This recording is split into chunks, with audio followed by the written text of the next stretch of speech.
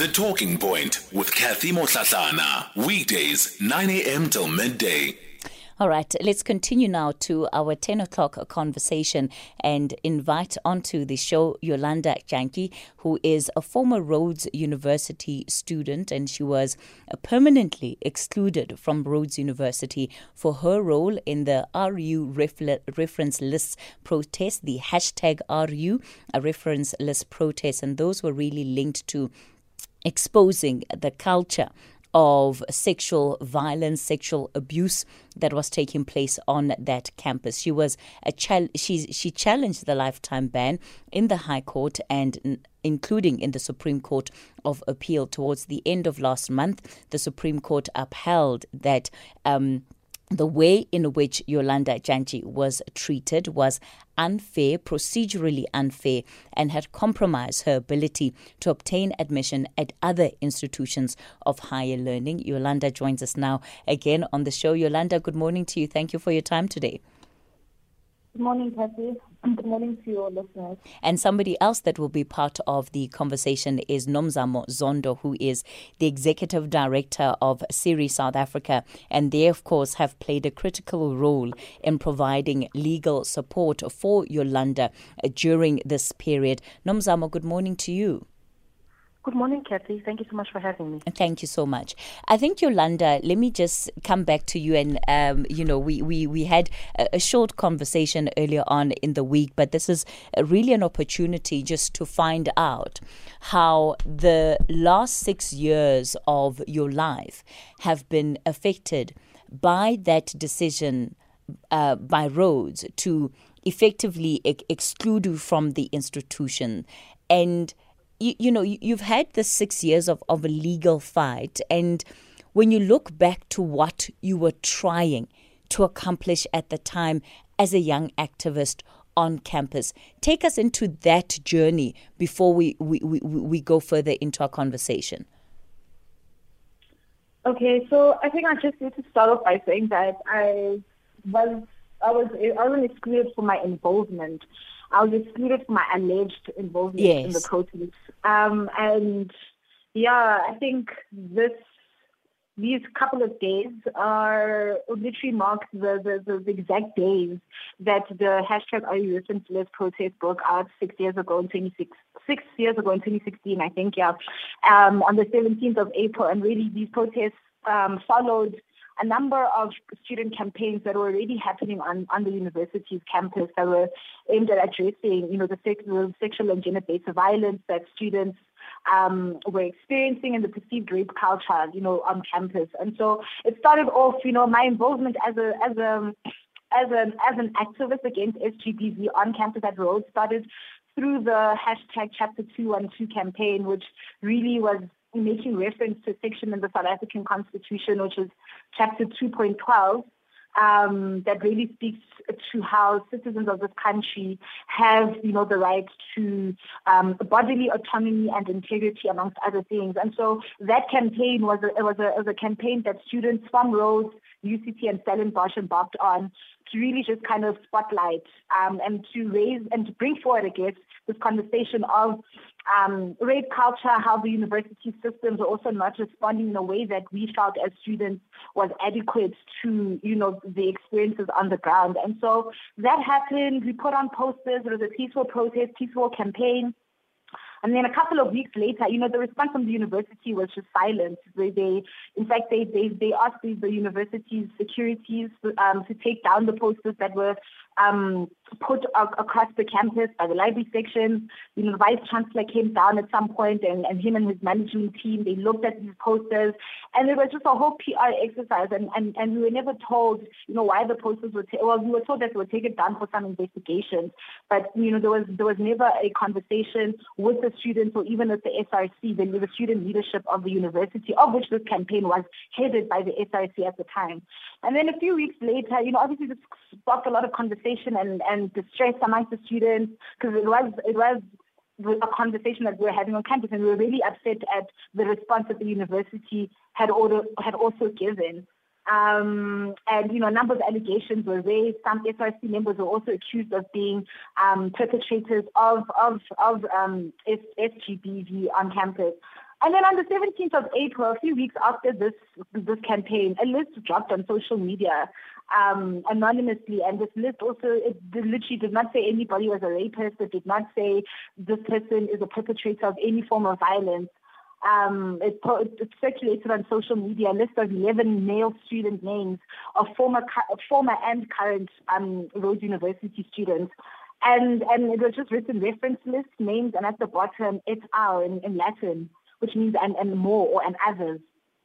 And this list just really, that's when the conversation got revitalized again online. Students were tagging each other, dropped on a student body page, and so students were tagging each other. Students started commenting, really, that we know who these people are or what this list means. These are perpetrators. These are the rapists on campus, and that triggered just a response that I guess nobody even anticipated. I myself. Which led to the protest. It led to a nearly 2-week shutdown. Although it's been reported as a 3-day shutdown, the protest went on for longer than a week at the university because of the resilience of many students, myself included. And we really just embarked on a number of activities, awareness campaigns to raise awareness about the plight of women students and also the LGBT community students. On campus, how we just were not happy with everything. And this included the questioning and calling for reform or look into the sexual harassment policies that existed on campus and everything else really that spoke to preventing and responding to the crisis of gender-based violence. And so, yes, around these, actually on the 20th of April, 6 years ago, which was a Wednesday like today, around these times we were being shot at by police because the university's response was, in fact, let's call the SAPS on these students.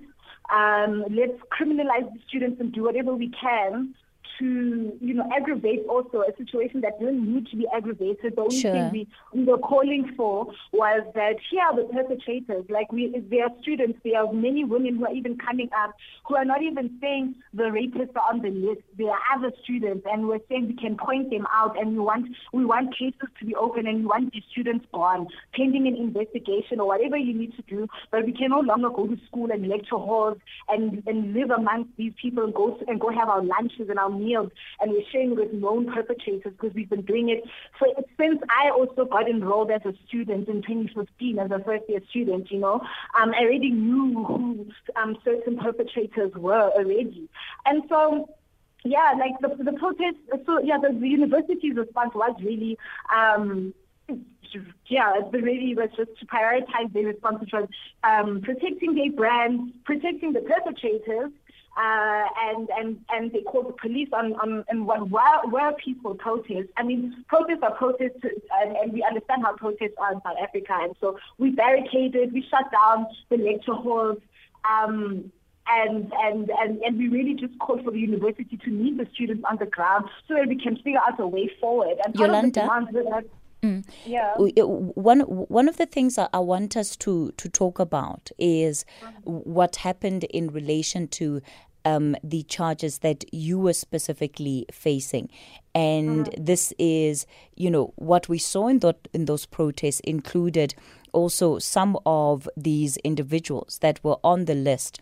So male students that some were removed from their rooms. Some say that they were assaulted, etc., by the protesters at the time. And this really seemed to form the central basis for the charges that the university brought against you and said it ultimately found you guilty of. We'll continue the conversation with Yolanda and Nomzamo after the 10:30 news headlines. The Talking Point with Kathy Mohlahlana. Weekdays, 9 a.m. till midday. We continue the conversation on the talking point. We're speaking to Yolanda Dyantyi, who is the former Rhodes University student, and Nomzamo Zondo, who is the executive director of SERI South Africa, that have been crucial in helping her fight this legal battle. Nomzamo, I know that you've told us that you'll have to leave the conversation early to attend to something else. So what I'm going to do, Yolanda, is that I want us very briefly to talk about the charges that effectively you ended up being found guilty of. And these were charges of kidnapping, assault, insubordination, and defamation under the institution's disciplinary code. Yes, I mean, I really don't know what to say about those charges, other than the fact that they were brought out by the university. And, I guess I was supposed to take responsibility for people's alleged actions, for whole movements. I don't know how I was supposed to account for every single individual who participated in that movement, because there were about 800 to 1,000 students who protested each day during the hashtag RUReferenceList protest. And so the allegations that were brought up by the university charging me and two other university students, because I wasn't the only person who the university targeted. Even with the three of us who were targeted, there were others who were suspended before myself, who had received various sanctions, others signed non-disclosure agreements, and signed deals, and with my charges, they were brought a year later after the protest in 2017, and I was doing my third year. Obviously the Socioeconomic Rights Institute had been representing me since 2016, because I was one of, again, the named respondents on an interdict that the university had taken out in 2016 to try to stop the protest. And so a year later, they instituted a disciplinary hearing, an internal disciplinary hearing, and I had my legal counsel represent me, and we had prepared for the days and months that we did, waiting for me to take the stand and for me to meet my evidence and to testify, and to be cross-examined, and none of that happened. All right. None of that happened. I was denied the opportunity to do that, even though, the facts were put on the table by my legal counsel that they wouldn't be available, and that it was also happening amidst my final year exams on dates that I would also be writing. And we had just asked for postponement on days where everyone would be available, and it was simply refused. And so I think, just apart from the facts of the matter, because I'm really not going to speak to whether I did or did not do things or participate in the movement. I've always maintained I have participated in the protest. All right.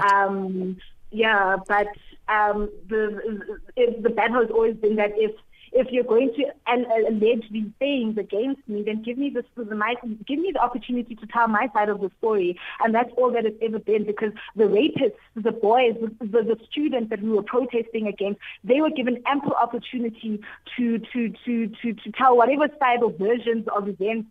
And this has nothing even to do with speaking about the actual allegations of being perpetrated, but just about the alleged nights and days that we were protesting at the university. Yolanda, sure. Let me bring in Nomzamo here because she has to leave soon.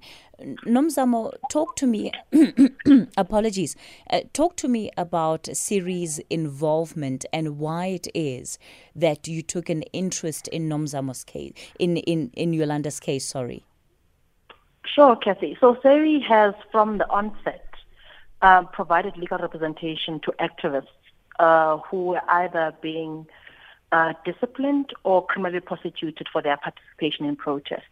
This is mainly because in our country, for the majority of South Africans, protest is the only way that they can express their grievances.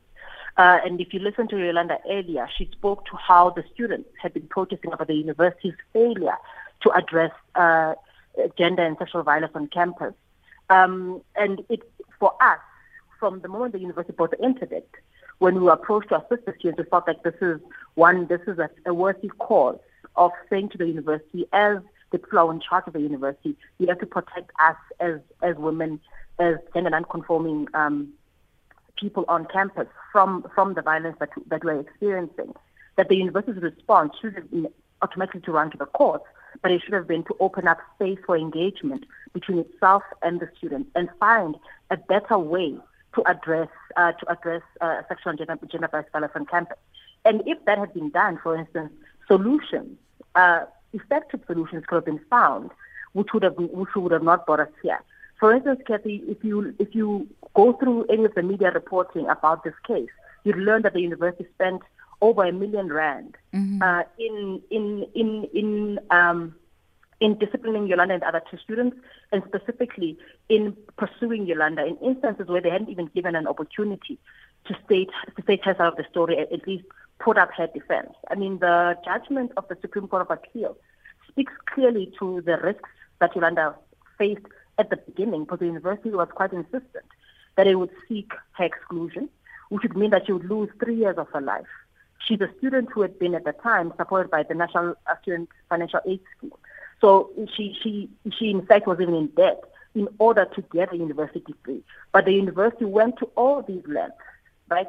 At a time when in a situation where they disciplined her and didn't then give her an opportunity to tell her side of the story. As SERI would put up the resources, we'd approach two advocates to represent her in the disciplinary hearing.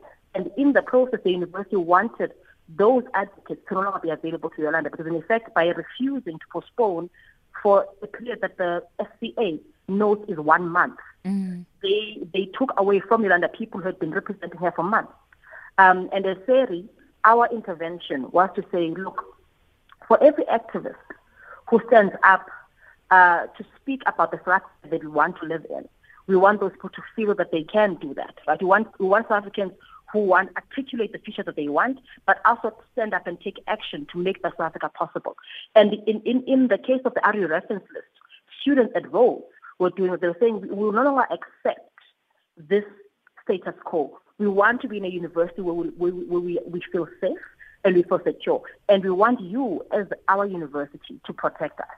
And the consequences of that week have followed Yolanda, at least as she's counted now, close to 6 years. And at least in 4.5 of those years, she was excluded from Rhodes, not allowed to even set foot on their campus, and was almost certain that she would never be able to get a Rhodes degree, despite having spent almost a full 3 years of her life there.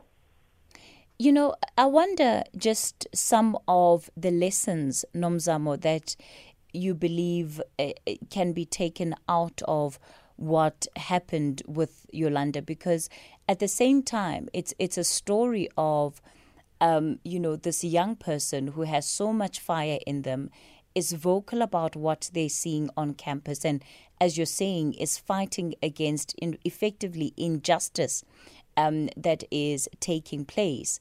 And yet, this young person today finds herself in a position where she now has to refigure out what her life needs to look like post the 6-year period. What do you think are the biggest lessons to be learned from how all of this unfolded?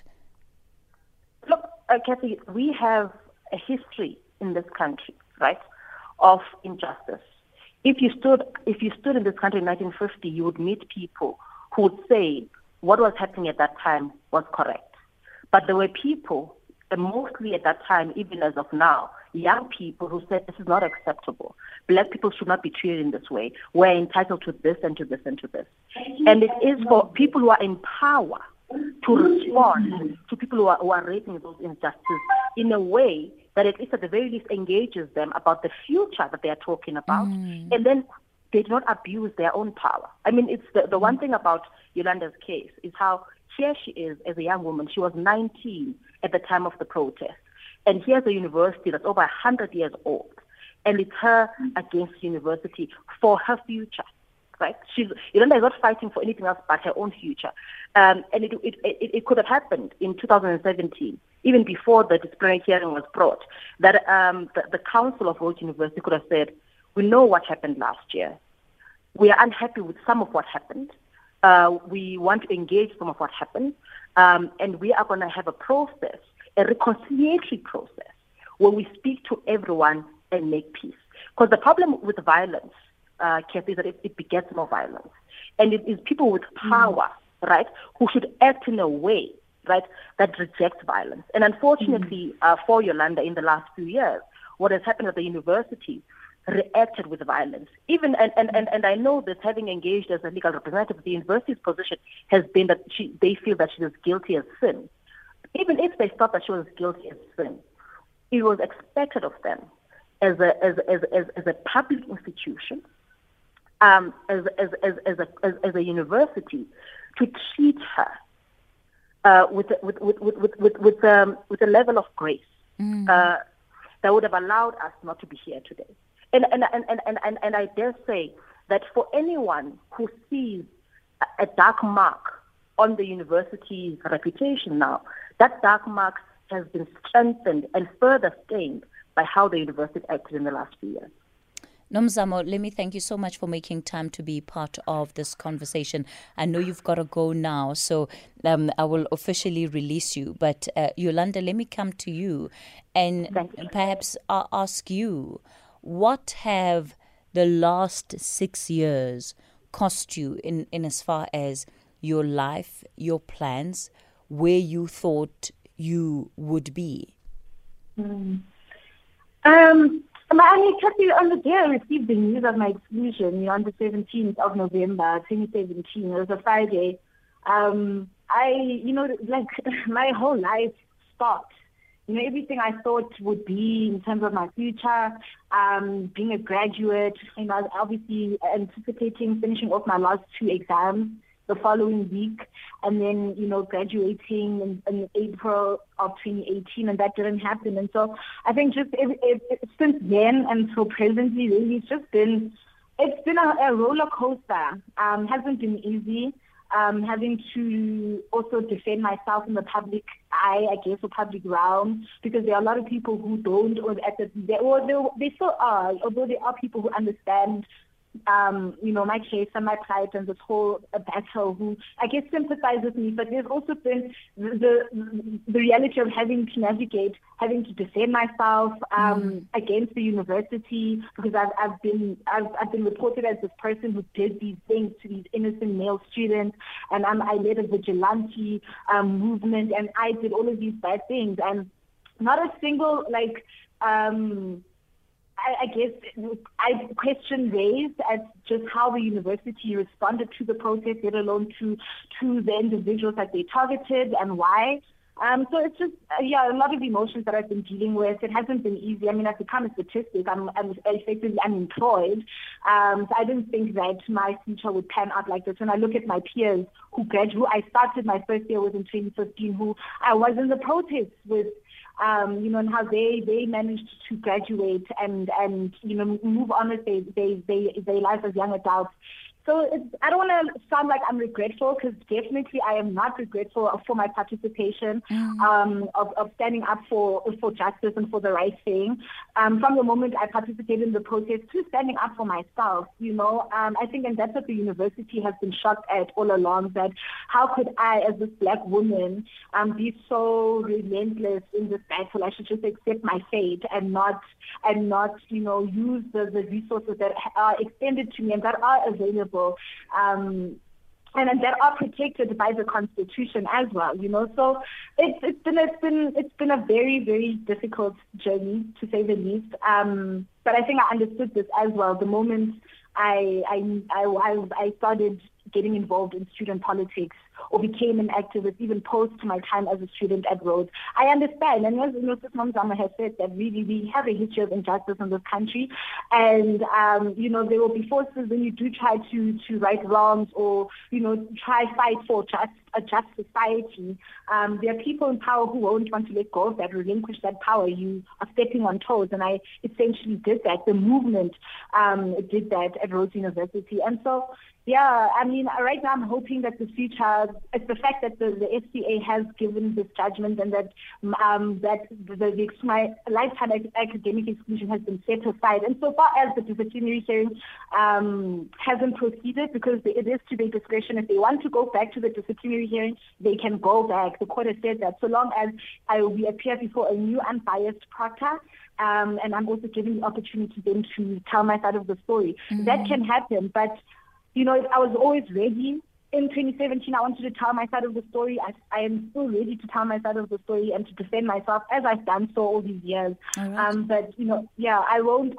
I think the point was just it should have been fair. Really, the playing card was meant to be fair, and it wasn't. So I'm quite proud of myself, if I just say so. So I suppose then, when you look back on it, it conjures up mixed emotions, because on the one hand you're living with the reality of what that moment has meant for you and how it has impacted the last 6 years of your life.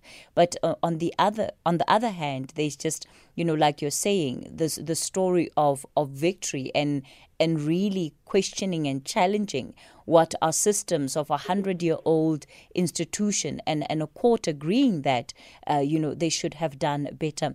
I want to go to the phone lines. Anonymous, good morning to you. This is Kathy. Hi, I'm all right. How are you? Oh, Mrs. Kathy, I cannot even begin to. You see, this is Yolanda.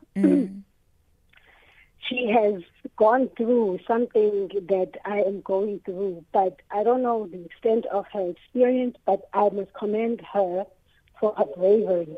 And that tells just how I feel talking to you right now. Mrs. Kathy, I'm a student at a university at some point myself. And years later, in the same university, I was employed, right?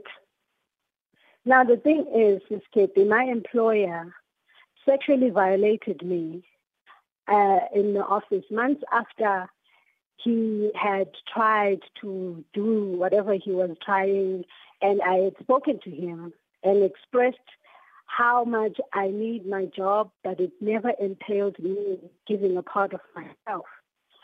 Ms. Katie, this thing, it went as far as me being violated in the office and deciding that I am done trying to be civilized and diplomatic about the situation. Much as I am not looking for a protest or anything, all I just needed was to reason with the person and carry on with my life, because I have plans. I have plans for my life. And my life had to kind of come to a halt, because then I decided there is no talking here, there is no reasoning, this person won't hear me out, let me just resign. But the funny thing, Ms. Katie, is that when I resigned, they called me in and begged me numerous times. And this is last year, Ms. Katie. Last year when this whole thing happened. To this day, Ms. Katie, my employer, which is the management, is still keeping me waiting on an update as to, now you said I must not resign, but I told you I'm not feeling safe going back there until I have a conversation with people, because now I'm being victimized for speaking my truth and declaring my freedom, which is wanting to leave. You understand? No one has done anything, Ms. Katie. University and reported the matter. No one has done anything, Ms. Katie. I'm still sitting here, unemployed, waiting on results, no salary, no explanation, nothing. And the only thing I was told when my last salary came in, which was not supposed to be in full, Ms. Katie, because of the time I had decided immediately then I'm done with my duties, with my services. I was told that I got paid my salary in full because a lie was told, because people don't want to tell the truth to the people high above and deal with the situation in a civilized manner and not causing a protest or anything. So what I'm saying is, it's by 7 months now, and I'm still locked in my place and receiving threats on my phone, and there's no one. I've gone to many police stations. I've been referred too many times. I've gotten tired. Well, it's a mess. And I know how Yolanda is feeling. I know what she has gone through. I know. And Anonymous, when you reported what had happened to the HR department, I'm assuming, of this university, and you raised this issue, they did absolutely nothing. What they did is ask someone who is also part of the management, like the higher management up there, to investigate the matter. But Sis Kathy, I can tell you that instead of investigating the matter, this person was, because on the other side, I had given out, I was asked to give out a statement that I did. But after that statement was, I had given it out, floods and floods of threats and calls and messages and images on my WhatsApp. My phone was flooding to a point I cannot answer any call that is not registered on the phone. And still, when I reported these occurrences, these events, when I was Kathy, nothing was done. Even in the SMSs, even in the emails, I have them here on my phone. You can tell that it's not the problem. It's not a thing that someone would want to take care of, want to consider looking at. Anonymous, I'm so sorry about what happened to you, and I think what we'll do is that we'll get your contact details, so that we can actually find out what happened and which university this took place at, and see if we can't put you in touch with the likes of SERI to see if your matter can't be taken up further, because it's unacceptable. You cannot have something like this happening to somebody in a workplace at an institution of higher learning, and nothing is done about it. I want to go to Lungelo. Lungelo in Cape Town, good morning. Morning, Sis Kathy. How are you? I'm well, thank you, Lungelo. Hey, I'm so emotional. Hey.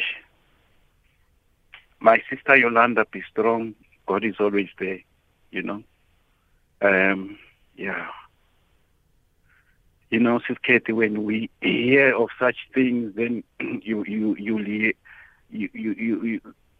will be people who will be calling and saying you want to do a regime change. Yet this thing is coming from people's mouths. I don't know what to say. I'm so emotional. Yeah. Bye-bye, sis. All right, Lungelo.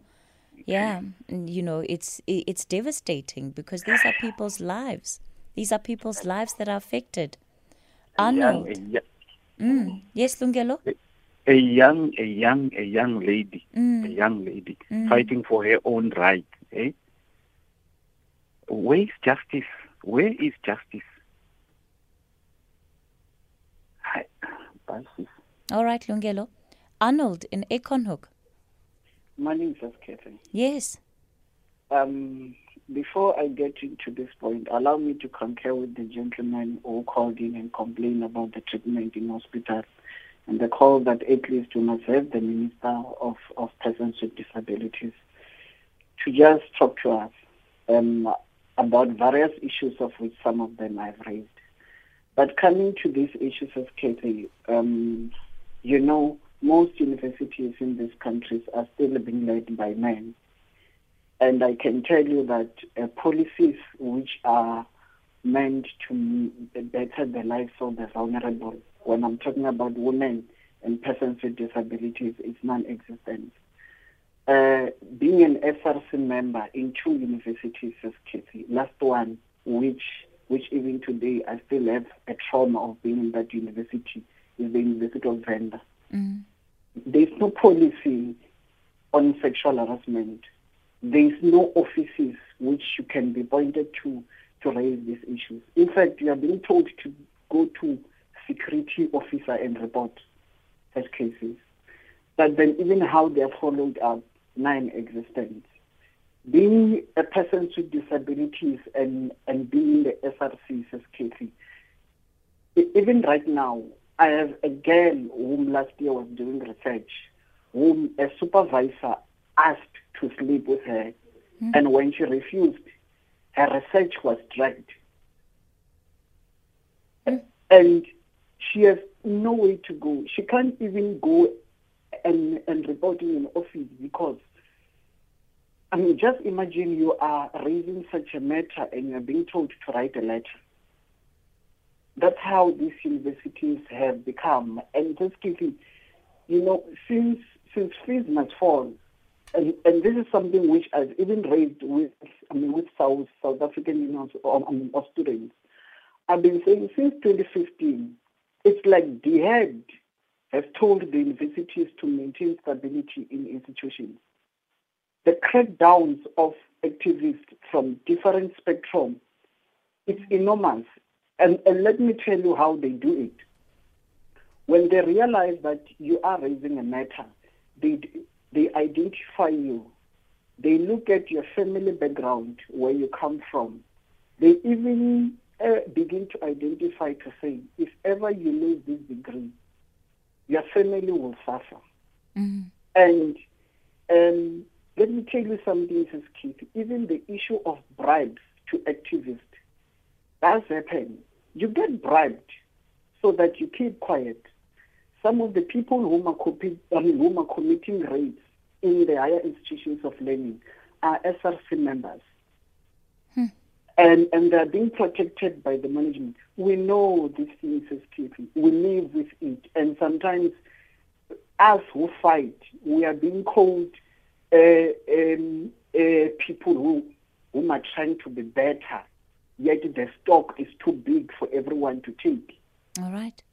Arnold, thank you for calling in and for sharing that account. And what you're saying is something we've heard quite a number of times. And the big issue here, Yolanda, just to bring us to the end of our conversation, is that there hasn't been that change that you and your peers were fighting for, even when it comes to how universities are dealing with issues of sexual offenses that are committed on campus. Like Arnold is saying, you have big institutions, but it's a hot potato. Nobody knows what to do with it. Mm-hmm. Yeah. No, indeed, Kathy. And I mean, I think part of it, speaks to the level or how much jurisdiction, universities have as well. Are they able to deal with these cases? Should they deal with these cases?